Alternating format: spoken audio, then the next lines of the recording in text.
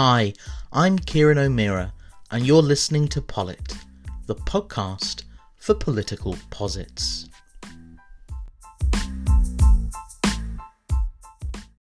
Hi everyone, and welcome to the 14th episode of the Polit podcast, the podcast for political posits.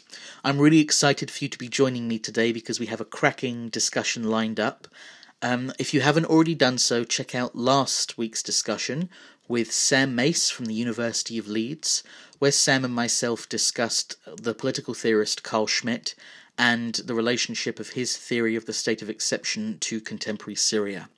Alongside that, if you haven't already done so, please go to the blog. There should be a link in the description box where you'll be able to check out all the content that doesn't become a podcast episode. Alongside that, please like, share, subscribe and follow. It would mean the absolute world to me. Okay, so today I am joined by Dr. Francesco Belcastro, who is a lecturer in international relations at the University of Derby and a fellow at the Centre for Syrian Studies at the University of St Andrews. Okay, so Dr. Belcastro, I'd like to begin with one question to get the ball rolling. How are sport and politics connected? Well, hello, Kieran, and thanks for having me. Very glad to be here. So this is a question to which really I don't have only one answer, and it's very much what my research is looking at.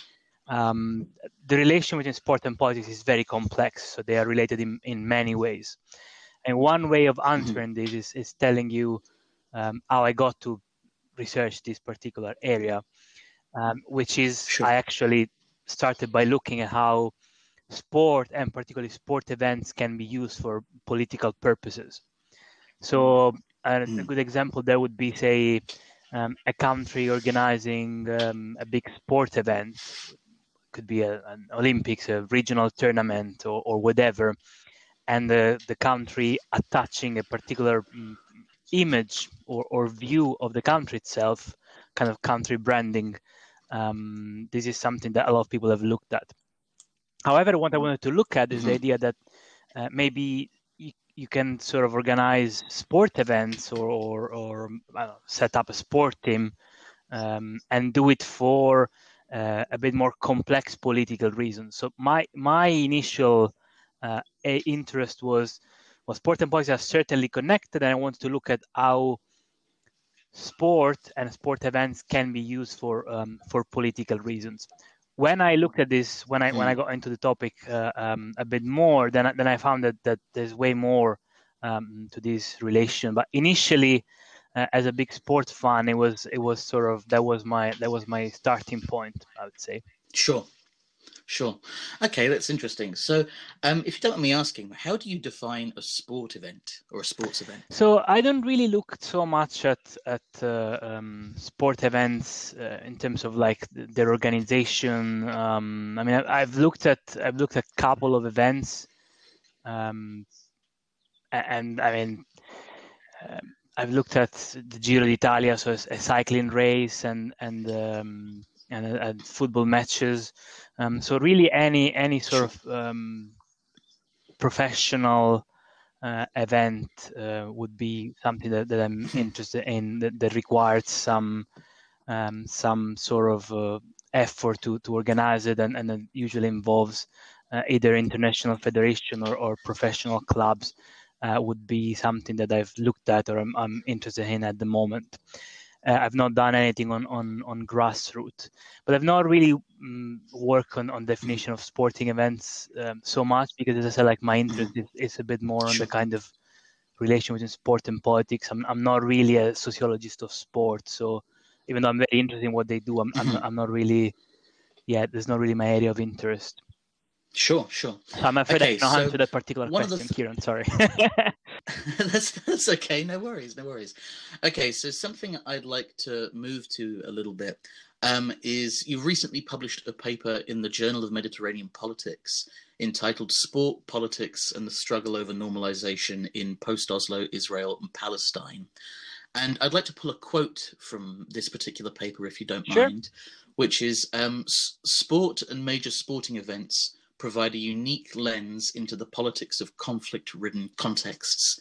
Can you speak a little bit to that? Can you speak a little bit to how it's not, your focus isn't just necessarily the relationship between politics and sport, but the relationship between conflict or conflictual contexts and Yeah, sport. certainly. And I will use also this case study of Palestine-Israel because it seems to me it's a very interesting one, and it's one from which you can kind of you can look at it and it's a good case study to not only to the region, but I think more in general on areas of conflict, as you mentioned. I think every conflict, particularly one that it's been going on for very long, and that has so much symbolic value attached to it, and so much international audience, if you want. It's also a conflict over narratives. It's not only a conflict, and in the case of Palestine Israel now, it's largely a conflict over narratives, particularly in the international arena. So what I want to look in the article, it's how in this context, in the context of conflict, of sort of contested politics, if you want to put it that way, how sport can be used to put forward support and if you want, advertise a certain narrative of the conflict itself. So from the point of view of Israel, I was looking at the Giro d'Italia, which is a cycling race for those who are maybe not familiar with it, and the fact that the Giro d'Italia, it's a stage tour, so there's like 28 stages, and it's hosted obviously in Italy. It's one of the main cycling races, but on occasions it started from other countries, and for the first time in its history in 2018, it started from Israel. Now this was quite puzzling because Israel hasn't got much of history as a cycling nation, and the country invested quite a lot of money in making this happen. So why was it? What was Israel's interest in this? There's obviously like people that care about cycling there, but when you go and unpick the narrative, when you go and see what actually people that organize it, the way that they portray it, there's a quite conscious attempt to use cycling to describe Israel as a modern Western nation, and sport and this particular sport as something kind of like rich Western modern countries do, and obviously as opposed to the other inhabitants of that particular region that don't cycle, therefore they're not. And also, so this was one aspect which I was interested in, and also the same case study, so in Palestine and Israel, I looked at this friendly that was organized between Israel and Argentina before the World Cup, so in 2018 in June. And now this was used by Palestinians and their allies as a kind of catalyst for protest. So there was, So basically, it's a long story, but I'm going to kind of give you a very brief account. So this match was meant to be in Haifa, I believe, and then it was moved to Jerusalem. And obviously, because of Jerusalem's contested status in international politics, this was something quite controversial. So people that opposed these Palestinians and their international allies were able to mount a strong campaign and exercise pressure not only on the Argentinian Federation but on players themselves, to the point that Argentina and the Argentinian Football Federation canceled the match. And what is more interesting, reports were that they canceled the match under pressure from some of the Argentinian players. They said, "I don't want to play. I'm not going to play." So that's quite interesting. How sport can be used to kind of to really, one is a narrative of a modern country where there is no conflict, where what you used to see in the news, it's in the past, and the other one it's one that underlines the occupation essentially and contested. So No, really, really fascinating. Really, really fascinating. One of the questions I wanted to ask is sort of a more in response to this, is a more sort of standard international relations question, which is: would you say there's a relationship in this case between sport and soft absolutely, power? and a lot of the literature has looked at sport and within the context of soft power. So definitely you've got a good point there. But I think it's in contested in areas of sort of contested politics, if you want to call it, in areas of conflict, whatever you prefer. I think that your soft power is a starting point. Certainly, it helps us somehow. But yeah, I like this idea of thinking about it as kind of conflicting narratives. But certainly, I mean, the literature has dedicated quite a lot of attention to sport as a tool of soft power, and obviously you also have the literature on sport as a conflict resolution tool, which I don't really engage much with because they do quite different things. You know, the idea that, say, you get people, I don't know, you give them table tennis or football or whatever, and you get them to play as children, and then they grow up, they'll be friends. That kind of, you know, conflict resolution, grassroots approach. So one level is sort of the international soft diplomacy, which I think has to do more maybe with major events, and then there is this other aspect which I deal less with, which is the more kind of grassroots conflict resolution aspect to it. Yeah, no, it is fascinating. It is interesting. Okay, so I have another question off the back of this, of course, which is, in what way do the sort of large institutions of sport fall into this? So, when we talk about things like the Olympic organizations, or if we talk about something like FIFA, how do they fall into this sort of relationship between politics and sport? Well, they're very important. Yeah, that's a big question. I know it's a very good one, and I mean they're very important. They play a crucial role. They, in many ways, could be seen as reflecting the lines and the balances and imbalances in the international system. And FIFA is the perfect example there. It has seen several attempts to I don't know if politicize it is the right word, but I've seen a lot of politics, not only politics of sport, but politics as in among nations taking place there in relation to Palestine and Israel, but in other cases as well. And also, I guess there is a quite strong reference or quite strong mirroring of the whole capitalist system and the economic system under which we operate, and not only FIFA. Obviously, you mentioned the example of the Olympics as well. So one could say that these institutions are, in a way, are you could see them as referees in sport and politics related disputes. But one might argue that they're not very fair referees because they have a vested interest in carrying out a particular agenda that is in part dictated by their own members and in part by their own management, if you want. So, but they are very important. I think the example of Palestine and Israel is probably the best one because the best one I can think of, because there's been a lot of debates about particularly the role of Israeli teams that are based in the settlements, which are contested. Obviously, the settlements are illegal under international law. So if you take a strict interpretation of that, teams that are playing from settlements shouldn't be allowed to take place in FIFA or UEFA tournaments, and the Israeli Federation shouldn't be allowed to host them. And the Palestinians have been trying to enforce this with lack of success. But I think we're gonna see more of that from the point of view of institutional involvement. So FIFA has been trying to kind of say that, ironically, that this is a political matter, and they don't want to get into this, which that would counter that as I said before, sport is incredibly political. So saying this is not politics, it's not really a sustainable position to me, not in the long term at least. Sure, that's really interesting though that you speak about settlements. I hadn't even thought about that, to be honest. That's really, really interesting.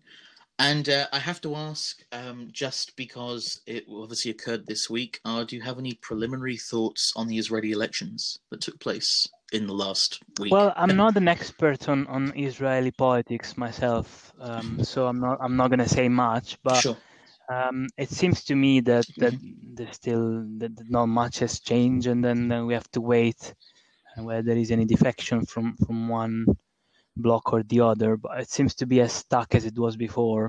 Now I don't know how Yeah, much just about. Israeli politics in the short term, what happens there affects the relation with the Palestinians, because the situation at the moment, it's such a distance that I don't think that even Netanyahu going, if that's ever going to happen, would really have a massive effect in the short term. I think we are in a phase in which we are looking at either we're looking at like major systemic changes, or doesn't really, so little shifts in the Israeli political system might not change much. But as I said, I'm not an expert on Israeli domestic politics, so yeah, I don't want to. I can't say more. That's No, okay. it's Thank you. good. It's good to I chat couldn't about it, resist. but yeah, Sure. And just back on sport in Palestine quickly. I don't actually know the answer to this question. What is the most it'd be popular football. sport in It'd be Palestine? football. Yeah, it'd be You might football. not Yeah, know the definitely. answer. Yeah, Oh, yeah, it will be yeah. football. Yeah, yeah. No, fantastic, interesting.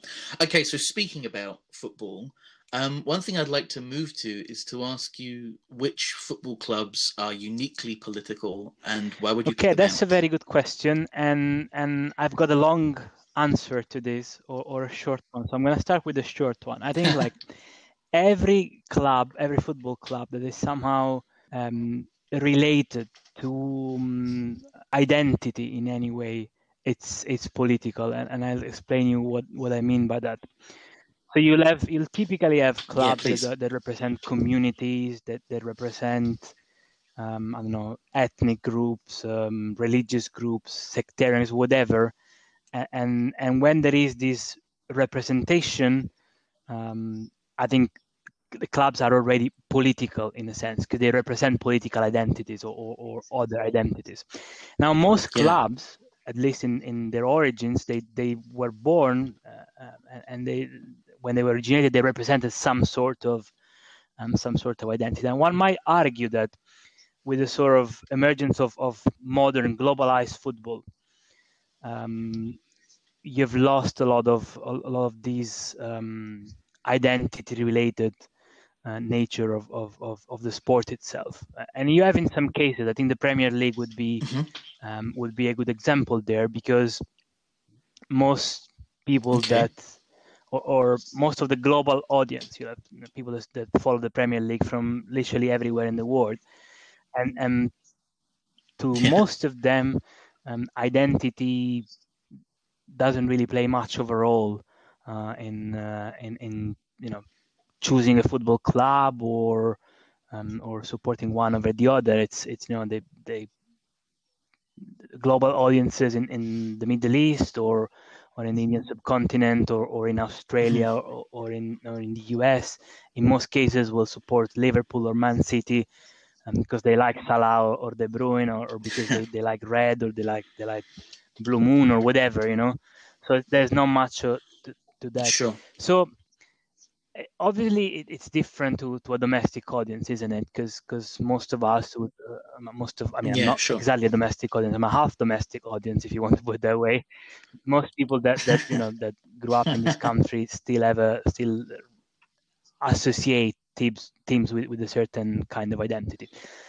I would say, though, that if you look at football more globally, and even if you look at British football more generally, not only focusing on this kind of global image of the Premier League, you'll find that a lot of clubs still are very political in many ways, and I think, like, I mean, I'm speaking from Glasgow, and obviously Celtic and Rangers would be an excellent example there. Yeah, a really good example of that. And people often focus on the sectarian dividing in Glasgow, but reference to the whole issue of Scottish independence between Celtic and Rangers supporters is just as big. Then I would add that there are some clubs, and maybe we can move on to some of those later on, which are incredibly political, Yeah. or they represent, or sort of, they were born with political goals, or represent, incarnate a particular political cause. So you could call them like extra political teams, or teams that for a short amount of history, of their history, incarnated a particular ideology, and then this changed. So yeah, again, I don't have a single answer, but I think it's part of what makes it very fascinating, isn't it? This relation with sport, but it's very complex. And I'm sure if you ask, 10 of your listeners, well, what team you would say it's more political, you'll find different answers. Some people will tell you, people that are teams that are very much on the political left or the political right. Some people will think more teams that represent a particular identity or a particular community. So yeah, you could look at it in different ways. Yeah, interesting, fascinating. Okay, so moving on from this a little bit, or sort of speaking to this. So I know you're a supporter of two teams. Would you like to tell the audience, for the sake of for the sake I have of to correct you. I'm a supporter of many as teams, to your two because teams. as a lot of people that lived in different places and have done different things, I got to support different teams. So and again, I guess it goes back to this idea of identity, because like I would now tell you that my football club is a football club called Acilocri, from the town where I am from in South Italy, which is a small fifth division team in Italy. And I obviously always, and that's where I used to go to the stadium as a kid, and I've always supported them. But in a way, living while abroad or getting, becoming British, if that's the thing. So after 15 years, that's the thing. Okay. Well, I've seen it. Yes, I don't want to get into that debate on the basis of recent interviews that have been circulating. So yeah. So, and not living back home, not living at home, and over 20 years now, almost 20 years. I kind of developed more of an allegiance or affection for that team, because now it represents home for me more than anything else. And then I obviously have, as you know, I in the Premier League, I'm a Liverpool sympathizer, but that's for completely different reasons. That's because I particularly liked one historical Liverpool team when I was a kid, and I liked some of their players. And then there are a few teams that I follow for different reasons. Bigger Italian team that is from my region, or so I think I've looked so much into this. I cannot be an honest supporter anymore. I always have second motives for supporting a team. Yeah. For supporting a team. Interesting. So there's just one thing that's sort of on my mind when saying about that I hadn't thought about beforehand, which is, do you think with this is a bit of a leading question, but do you think with the onset of globalization, then there's been a bit of a deterritorialization of sort of the relationship between local football teams and identity, or the relationship between those who don't sit in a territory? Yeah, I think there's been at high level, if you want, at top tiers of football, particularly of a few leagues which are internationalized. And I guess that the Premier League is an excellent example. And I'm not saying necessarily it's a negative thing, right? It's maybe if you compare the Premier League now with the Premier League when it started in 1992. Can't remember the year. I don't know. You could say, well, the quality of football has improved, and we have, we get the best players in the world playing here. So that's positive. But I guess at least at that level, certainly. But then if you go and look at the whole kind of different leagues, there are still cases. I mean, some of the most interesting cases actually are in England. AFC Wimbledon and clubs that represent communities. So I think there is still very strong identification, and you find very often that now a lot of people will support a sort of a kind of global team, if you want, in addition to their local team. So I don't necessarily think it has kind of erased this connection. But certainly, I don't think Liverpool and Everton are a good example. I don't think to most people around of England, the social distinctions or I don't know, ethnic, religious distinction that 40 years ago might have been important to the Liverpool-Everton rivalry matter anymore to most of the global audience. So I think it's kind of created two-tier kind of two levels, if you want. But I think you'll always have this idea of local identification and kind of regional and territorial pride has always been there. It will always be there. I don't think that for all of the attempts of creating a super Champions League or other ridiculous tournaments, they'll be able to destroy that. I think sport is too political for this to disappear completely. Yeah, no, it's fascinating. It's interesting, and I think you're right with that. Actually, I think it is too political for this to disappear completely. And so, I have a question for you, which is something that I ask every guest that comes on the podcast, which is, how do you understand politics? Oof. What do you understand the political to be? That's why one should never hang out with huge purists, question. because you guys always ask these questions, and I do way more empirical stuff. So, I mean, this is a big question. I don't know if I can answer it, but I think, yeah. So, what was the question again? What do I understand to be politics or the political? Okay. Yeah. So I guess this is gonna have to go through some serious editing here, and I'm telling you before.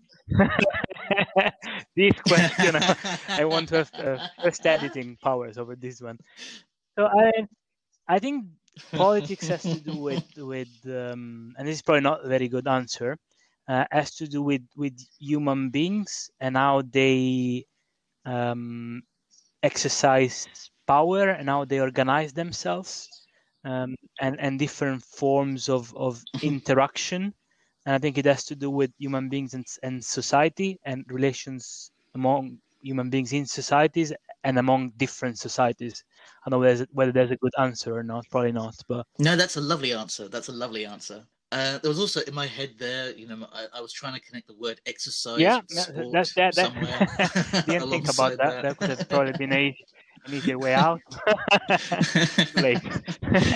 And very last question for you, Dr. Belcastro, is if someone wanted to read a little bit more about the relationship between sports and politics, who would you recommend? So, most of my research has been on Palestine, Israel. So the first thing that I could think of are on Palestine and Israel.